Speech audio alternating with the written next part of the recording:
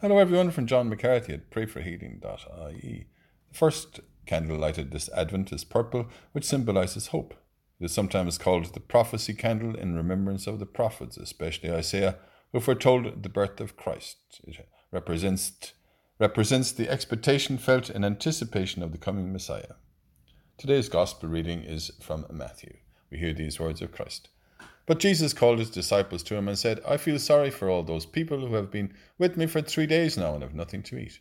I do not want to send them off hungry. They might collapse on the way.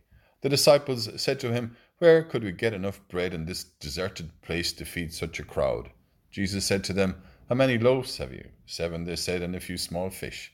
Then he instructed the crowd to sit down on the ground, and he took the 7 loaves and the fish, and he gave thanks, and broke them, and handed them to the disciples, which gave them to the crowds. They all ate as much as they wanted, and they collected what was left of the scraps, 7 baskets full. We praise you, Lord, for the hope you give us this Advent season.